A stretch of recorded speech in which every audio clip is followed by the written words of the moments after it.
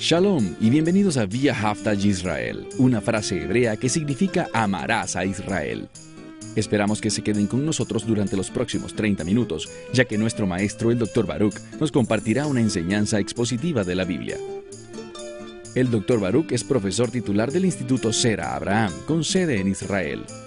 Aunque todos los cursos del instituto se imparten en hebreo, el Dr. Baruch se complace en compartir este video semanal en inglés con doblaje al español. Para más información, por favor, visítenos en amarasisrael.org. Aquí está Baruch y la lección de hoy. Cuando la Escritura habla sobre el Espíritu Santo, deberías sentir mucha emoción, porque el Espíritu Santo ha sido llamado tu ayudador. Él será aquel que te guía, dirige, empodera y te enseña, con el fin de que puedas caminar en obediencia con la voluntad de Dios, que tu vida pueda reflejar las expectativas de Dios. Entonces, cuando el Espíritu Santo es mencionado en la Escritura, Él estará revelando cosas que tú necesitas saber correctamente, con el fin de que tu vida pueda reflejar el orden de Dios. Bien, toma tu Biblia y mira conmigo el libro de Hebreos, capítulo 10. Hemos estado estudiando por varios meses esta epístola a los Hebreos y hemos visto que el escritor de este libro enfatiza fuertemente verdades del Antiguo Testamento, de modo que uno pueda entender de una manera excelente la persona y obra de Dios, los planes y propósitos que Dios quiere manifestar en tu vida. Mira conmigo, si puedes, el verso 15. Nos detuvimos en este verso la semana pasada, libro de Hebreos capítulo 10, versículo 15. Leemos aquí. Y el Espíritu Santo testifica a nosotros, pues después, como dijo de antemano, queriendo decir, después de la obra del Mesías, tenemos un mejor entendimiento de lo que fue dicho previamente. Eso es lo que el verso 15 está revelando. ¿Y qué dijo previamente? Veamos el verso 16. Porque este es el pacto que yo estoy haciendo con ellos después de esos días, queriendo decir, en los tiempos finales. Él dice, este es mi pacto que estoy haciendo con ellos en esos días, dice el Señor. Está hablando sobre este nuevo pacto, y nota algo muy vital. Cuando habla sobre el nuevo pacto, nota lo primero que dice. Leemos en la mitad del verso 16, pondré mis leyes en sus corazones. Cuando él dice mis leyes, esto es tomado del libro de Jeremías. Y cuando Jeremías habla de las leyes, está hablando de los mandamientos de la Torá. Por tanto, está diciendo aquí que la Torá tiene relevancia, porque Dios quiere, simplemente lee en algún momento Romanos capítulo 8, verso 4, que la justicia del Señor es cumplida por aquellos que no andan según la carne, sino conforme a ¿quién? Conforme al Espíritu. El Espíritu de Dios está revelando esto, y lo que dice es que esta nueva relación de pacto que tenemos por medio de la sangre del Mesías, uno de los resultados de este nuevo pacto es que Dios da sus leyes y dice, pondré mis leyes en sus corazones y en sus mentes las escribiré. Dios nos dará una nueva condición de corazón.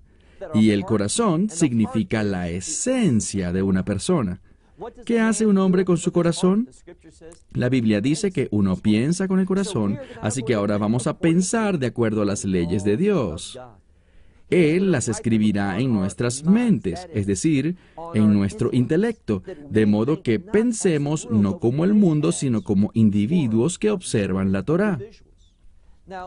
¿Qué quiero decir con observar la Torá? Quiero decir que vamos a caminar en una manera que manifieste rectitud. De eso se trata la Torá, de manifestar rectitud. Ella no trajo la rectitud, no puede tomar un individuo manchado y corrompido por el pecado, como lo es toda la gente, y tomar a esa persona corrupta y pecadora para hacerla justa. No. Ella solo puede decirle a esa persona corrompida lo que la justicia es. Y debido a que no puede lograrla, No había nada ahí, nada que pudiera ser el descarriado para hacerse justo. La ley lo guiaba hacia un redentor que vendría, un ungido que sí podría lograr la justicia. Pero mira la continuidad entre el antiguo y el nuevo. Mira la conexión entre la fe del nuevo pacto y la fe del antiguo pacto. Porque dice, pondré mis leyes en sus corazones y en sus mentes las escribiré. Verso 17. Y sus pecados, y aquí su Biblia quizá diga iniquidades. Y mi problema con esa traducción es que no es la palabra normal para iniquidad. Cuando miramos esta palabra, es la palabra anomos. La palabra nomos es ley. La letra A significa en contra. Entonces dice, todos sus pecados y sus actos contra la ley, sus violaciones de la Torá, dice, no los recordaré nunca más. Y eso es redundante.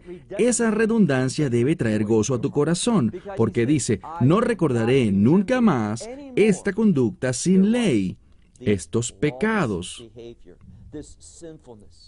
Dice, porque donde estas cosas están, es decir, el perdón, no habrá más ofrendas por el pecado. Entonces, ¿dónde sucede este cambio? Y de eso estamos hablando. Mira de nuevo el versículo 18. Pero ¿dónde hay perdón de esto? Entonces, ¿dónde suceden estos cambios? ¿En las personas? Miren, el perdón produce algo. Aquí está el contexto. El perdón que tenemos en el Mesías Yeshua trae un cambio en nosotros, de modo que ahora somos nuevas criaturas en las que Dios ha puesto, ha escrito, nos ha dado, nos ha colocado en nuestros corazones y mentes su palabra, sus mandamientos, sus leyes, para que podamos reflejar su orden y su propósito. No hay otra forma de interpretar esto. Verso 18, una vez más, porque donde hay perdón o la remisión de estas cosas, no hay más ofrendas por el pecado. ¿Por qué? Porque nos hemos convertido en una nueva creación. Todos nuestros pecados fueron pagados. Dios no los recuerda nunca más y hemos sido cambiados a una nueva condición. Ahora tenemos un anticipo de eso. Pero en última instancia, debido a la obra del Mesías, Él regresará no para hacer más esa obra, sino para traer el resultado de su primer trabajo. Déjame compartirte algo que regularmente hago cuando hablo y menciono con mucha frecuencia en la Escritura la palabra redención. En el idioma griego existe una palabra principal para el concepto de redención y hay una palabra secundaria que tiene que ver con algunos de los resultados de la redención, que son libertad e independencia. Pero es cuando miramos esa palabra en hebreo, redención. En el idioma hebreo hay dos palabras, una que tiene que ver con el pago de la redención. La redención, los rabinos la llaman una palabra de cuentas, ya que hay un pago y hay un depósito. Ese pago es depositado en una cuenta. ¿Y qué hace esto por nosotros? Hay un pago realizado en nuestras cuentas y el resultado es el perdón. Ese es el primer aspecto. Pero ese pago y ese resultado también tienen consecuencias futuras. Y esas consecuencias futuras son el reino. Así que ahora vivimos de acuerdo a la verdad del reino, siendo personas redimidas por la sangre del Mesías. Mira ahora el verso 19. Por tanto, hermanos, teniendo, y me gusta esta palabra, es una palabra para audacia, es la palabra confianza, y es tan importante que aparezca aquí en este pasaje, ya que está hablando sobre la suficiencia de la obra del Mesías. Y debido a la suficiencia de su obra en la cruz, tenemos seguridad, tenemos confianza, esta misma palabra usualmente traducida en la Escritura como audacia. Entonces, una vez más, verso 19. Por tanto, hermanos, teniendo confianza o seguridad para entrar en el lugar santo, es decir, Cuando dice acá, en el lugar santo, creo que es una referencia para el reino de Dios. ¿Por medio de qué? Por medio de la sangre del Mesías. Entonces entramos en el reino de Dios, en este lugar santo, no basados en cosas que hayamos hecho, sino gracias a la sangre del Mesías. Así de simple. Entonces tenemos la seguridad de entrar en el lugar santo, que es el reino de Dios, por medio de la sangre del Mesías, por la cual, dice aquí, Él instituyó para nosotros un camino nuevo y vivo. Ahora, hagamos una nota de esta palabra nuevo aquí. Una vez más quiero decirlo, pues Él instituyó para nosotros un camino nuevo y vivo. Si estudias esta palabra nuevo, encontrarás que es única. Hace algunos minutos hablamos sobre el nuevo pacto. Sabemos que la Escritura dice, mirad, todas las cosas son nuevas.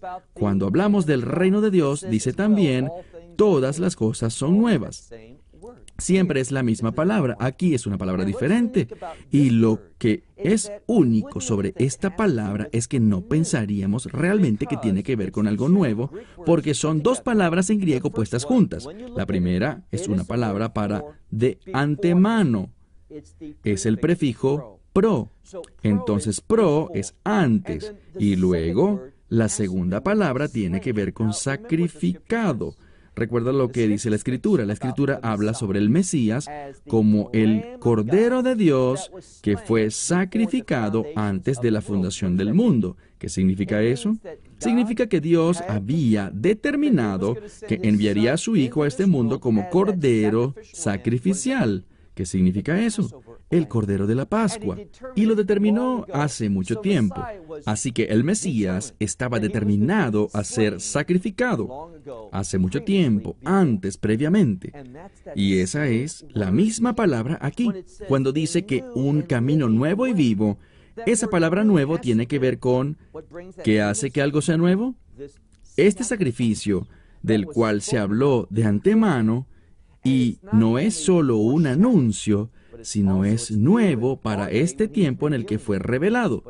Y además, aquí está la clave, además se trata de vida. Es solo cuando nosotros nos aferramos a ese sacrificio, solo entonces vamos a tener vida. Y eso es lo que dice en este pasaje, un camino nuevo y vivo. En la mitad del verso 20 dice, a través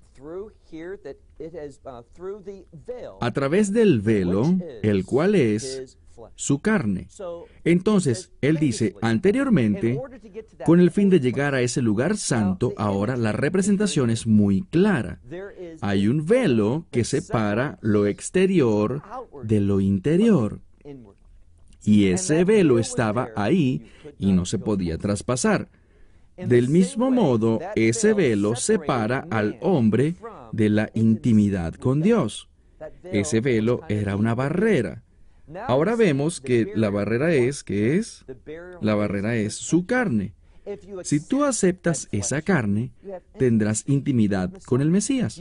Tendrás intimidad con el Dios viviente. Pero si rechazas su oferta, si rechazas su carne, entonces no la tendrás. Verso 21. Y hablando del Mesías, Él es, ahora, si tu Biblia dice sumo sacerdote, no es correcto. Hay un cambio. Y veníamos hablando del Mesías una y otra vez como sumo sacerdote, pero aquí hay un cambio y dice, y Él es un gran sacerdote sobre la casa de Dios. Y cuando dice la casa de Dios, significa justo eso. Importante. ¿Por qué? Bien, en el Antiguo Testamento tenemos la palabra Mekdash, Beit HaMikdash, para la Santa Casa. Pero la palabra en sí también puede referirse al templo. Pero usualmente en griego tenemos la palabra Hirón, que significa templo, o si queremos hablar del lugar santo, el santuario, podríamos usar la palabra Nevs. Pero aquí, como en el Antiguo Testamento, tenemos la palabra casa. Y no se está refiriendo al templo en Jerusalén, sino que está refiriéndose literalmente a la casa de Dios, su habitación santa, ¿dónde? en los cielos. Entonces el Mesías es el gran sacerdote sobre la casa de Dios, y debido a eso, mira ahora el verso 22. Dice, acerquémonos con un corazón verdadero y con la plena seguridad de la fe. La palabra aquí para plena seguridad tiene la palabra sabiduría y llenura. Así que es una plena seguridad, pero es también total sabiduría. Podemos estar seguros, tener la plena seguridad de acercarnos por la fe en la casa de Dios con un corazón verdadero, habiendo lavado nuestros corazones de una conciencia maligna, para poder, ¿qué? Para que podamos ser lavados o rociados para purificación de una conciencia maligna y lavando nuestros cuerpos con agua pura. Entonces, todas estas referencias e imágenes vienen del Antiguo Testamento, pero ahora están siendo aplicadas de una forma distinta, referidas a la obra del Mesías. Verso 23. Mantengamos firme nuestra confesión de esperanza, sin doblar, sin vacilar, dice, porque aquel que lo prometió es fiel. Ahora, esto es tan simple de entender. Aquel que lo prometió es fiel. ¿Qué nos prometió? De nuevo, que seremos parte de su casa, que nunca nos dejará ni nos abandonará, que tenemos vida eterna, vida nueva, vida de reino. ¿Y todo está basado en nuestras obras? Claro que no. Todo está basado en lo que Él ha hecho y nos prometió eso. Eso es lo importante. Ahora mira, por favor, el verso 24. Y nosotros, aquí incluye una palabra para entendimiento, una palabra de reconocimiento, nos reconocemos unos a otros y también nos exhortamos o animamos unos a otros para el amor y las buenas obras. Ahora, amor. ¿Cuándo escuchas amor que viene a tu mente? De nuevo, si no vienes de un trasfondo judío o si no estás entrenado bien para la Torá, vas a pensar en amor y tendrás un montón de expresiones con florecillas y ¿sabes qué? Cuando piensas en amor, eso no es lo que deberías pensar. El amor es sinónimo de los mandamientos de Dios. Esto lo hemos dicho antes, pero es digno de ser repetido. Cuando miramos a la ley, esos 613 mandamientos, el Mesías dijo que podrían ser resumidos en dos. Ama al Señor tu Dios con todo tu corazón, alma, mente y fuerzas, y ama a tu prójimo como a ti mismo. Así que si resumimos la Torá, lo hacemos con la palabra amor. Y ese amor por los mandamientos de Dios, cuando los observamos, nos guiará a hacer, ¿qué dice la Escritura? Dice amor y buenas obras. Esto simplemente va de la mano con el hecho que dice, voy a escribir mis leyes en sus corazones y en sus mentes. Entonces, nosotros estaremos exhortando gente, animándoles para el amor y las buenas obras. Verso 25. No abandonando nuestras reuniones juntos, como es costumbre de algunos. Algunos no se reúnen como testigos, como testimonio para otra gente con respecto a nuestra fe, cuando deberíamos reunirnos públicamente con el propósito de adorar. Ahora, ¿es algún lugar en este planeta hoy día un lugar perfecto para adorar? No es así. Pero tú debes ir a una casa de adoración, alabar a Dios públicamente, dar testimonio de tu compromiso con Él, que cambió tu vida, que intervino en lo que hacías con el fin de que puedas estar en una congregación y no abandones esas reuniones. Y dice, pero, mira esto, pero animándonos mucho más ahora que vemos que el día se acerca. Entonces debemos estar animándonos, deberíamos estar respondiendo al llamado de acercarnos debido a que podemos ver lo que pasa en este mundo, podemos ver que el fin se acerca. Una vez más, si eres una persona letrada en profecía, hay señales, hay declaraciones hechas por los profetas. sobre lo que sucederá en los últimos días. Cómo los hombres serán amantes de sí mismos, y creo que estamos viviendo en uno de los tiempos más egoístas en la historia. Quiero decir, nosotros viajamos bastante, nos hospedamos en hoteles con frecuencia y vemos casi todos los días gente sentándose a comer, ¿y qué hacen? Toman una foto. Y entonces la publican de modo que otras personas puedan ver lo que están comiendo. ¿A quién le importa lo que estás comiendo? ¿Por qué piensas que la gente está interesada en eso? Te diré por qué. Porque tú estás pensando en ti mismo y piensas que lo que es importante para ti será importante para otros, porque estás absorbido en ti mismo. Es más, piensa en esa palabra selfie. La gente está continuamente tomando fotos de sí mismo y publicándolas por todos lados. ¿Por qué? Están consumidos en sí mismos. Toma tanto tiempo, pensamiento y energías enfocarnos en nosotros mismos, y esa no es una conducta de la Torá, no es una conducta del reino. Porque nosotros, quienes conocemos la verdad, tenemos amor. ¿Qué dice la Biblia? Ama a tu vecino como a ti mismo. Así como quieres hacer todas estas cosas para ti mismo, hazlas por otros. Y ese es el Espíritu guiándonos a un propósito. Entonces, animémonos unos a otros mientras vemos que ese día se acerca. Verso 26. Porque, y este es un verso muy importante, que frecuentemente es mal interpretado. Ahora, él no está hablando de pecados específicos. Cuando miramos esta escritura, todo se enfoca en una cosa, la obra del Mesías. ¿Cuál es la obra del Mesías? Bueno, la obra del Mesías fue sobre la cruz y Él quiere que tú la recibas. Así que está hablando sobre el mensaje del Evangelio y lo que pasa cuando alguien lo rechaza. Es muy importante que entendamos e interpretemos el versículo 26 adecuadamente. Mira lo que dice. Y aquí vemos a una palabra que traduciríamos en hebreo como mezid. Esto significa pecado voluntario. Entonces, si nosotros voluntariamente, rebeldemente, pecamos después de haber recibido conocimiento de la verdad. Ahora no está diciendo, tú dices me convierto en creyente y después de venir a la fe, ¿qué pasa?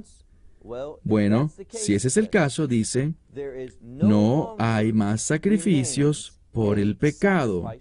Ven, no significa lo que acabo de decir. Si tú vienes a la fe y luego de venir a la fe pecas, estás en problemas, porque no hay más sacrificios para remover los pecados. Esa no puede ser la interpretación. ¿Por qué? Porque ya aprendimos que la muerte del Mesías es suficiente para nuestros pecados pasados, presentes y futuros. No, el contexto aquí es rechazar el Evangelio. Esto es lo que quiere decir aquí. Si tú rechazas voluntariamente, tú entiendes y rechazas el Evangelio, no hay nada más por hacer. No existen otros medios, no hay más esperanza, no hay otro plan de salvación. Es solo uno. Y si tú lo rechazas, no queda ningún otro sacrificio para ti. Él es el único camino, y eso es lo que la Escritura nos está diciendo. Y aquí de nuevo, la gente tiene problemas, y yo enseñé en el seminario en la universidad una clase sobre religiones del mundo. Déjame solo decir algo, y si esto es ofensivo para esa persona, lo siento, pero creo que es la verdad. Los profesores de religiones del mundo con frecuencia están tan alejados de la verdad que resulta muy triste. Porque ellos estudian todas estas religiones y usualmente su conclusión es esta. Todas tienen algo bueno, todas reflejan un camino distinto y todos los caminos conducen al cielo. Pero no es así. De hecho, todos los caminos que no son el camino del Mesías conducen a la destrucción eterna. Eso es lo que está diciendo la Escritura. Si tú tienes conocimiento de la verdad y tú rechazas esa verdad, dices, yo no quiero aceptar al Mesías, ya no queda otro sacrificio para ti. ¿Y qué pueden esperar? Miren el verso 27. Sino una terrible expectación de juicio y fuego. Y la palabra aquí que modifica el adjetivo para fuego es la palabra zealous, es decir, algo intenso. Por eso quizás tu Biblia diga una furia de fuego que va a consumir a aquellos que son los enemigos o los adversarios. Entonces, ¿qué nos está diciendo la Escritura? Es muy simple de entender. Cuando tú rechazas el Evangelio, te estás haciendo a ti mismo adversario de Dios. Y por tanto, debes tener una sola expectativa, el juicio de Dios, su fuego intenso que consumirá a aquellos que se oponen a Él. Así que está muy claro, si tú estás rechazando el Evangelio, eres un adversario del Dios viviente. No existen posiciones intermedias. No hay estado neutral como Suiza en la Segunda Guerra Mundial. O estás con Él o eres su adversario. Y sus adversarios en el futuro serán consumidos por una segura expectación de su juicio. Ahora, mira por favor el verso 28. Dice, y cualquiera que rechace la ley de Moisés, si alguien hace eso sin misericordia por 2 o 3 testigos, serán condenados a la muerte. Y aquí está el principio para ser entendido. ¿Y por qué es posible solo cuando usamos la metodología adecuada, la hermenéutica, es decir, la metodología exegética, siguiendo las reglas de la interpretación de la Escritura? Nota lo que dice, habla de una manera muy amplia, ¿no es así? En este último versículo, donde dice que si alguien le rechaza la ley de Moisés, y de nuevo por 2 o 3 testigos, de acuerdo a la Mishnah, con respecto a este asunto, si alguien dice, yo rechazo la ley de Moisés, yo no vivo de acuerdo a la ley de Moisés, y 2 o 3 testigos dicen que él entiende lo que dice y las consecuencias de lo que dice que pasa, si él es un violador de la ley, finalmente se le dará muerte. Y del mismo modo el paradigma es este. Si tú tienes conocimiento sobre el Evangelio y lo rechazas, y no estoy hablando sobre alguien que ha venido a la fe, sino que la entiende, pero le dice que no, entonces no hay más sacrificios que hacer. Ahora, eso no significa que no puedan aceptarlo más adelante, pero no hay otro plan de salvación. Y de la misma manera que aquellos que rechazan la ley de Moisés serán condenados a muerte, del mismo modo, aquellos que voluntariamente rechazan el Evangelio experimentarán la muerte eterna. Tan simple de entender, tan claro, pero aún así hay gente rechazándolo y creyendo que existe una multiplicidad de caminos de salvación. Eso es una mentira del enemigo. Bueno, cerramos con esto hasta la próxima semana cuando continuaremos con nuestro estudio de Hebreos. Esperamos que te hayas beneficiado del mensaje de hoy y lo compartas con otros. Por favor, haz planes para unirte a nosotros cada semana en este momento y en este canal para otra transmisión de amarasisrael.org. Para obtener más información sobre nosotros, visita nuestra web amarasisrael.org, donde encontrarás muchas otras conferencias de Baruch en forma de video. Puedes descargarlas o verlas en línea. Hasta la próxima semana. Que el Señor te bendiga en Yeshua HaMashiach, Jesús el Mesías, mientras caminas con Él. Shalom desde Israel.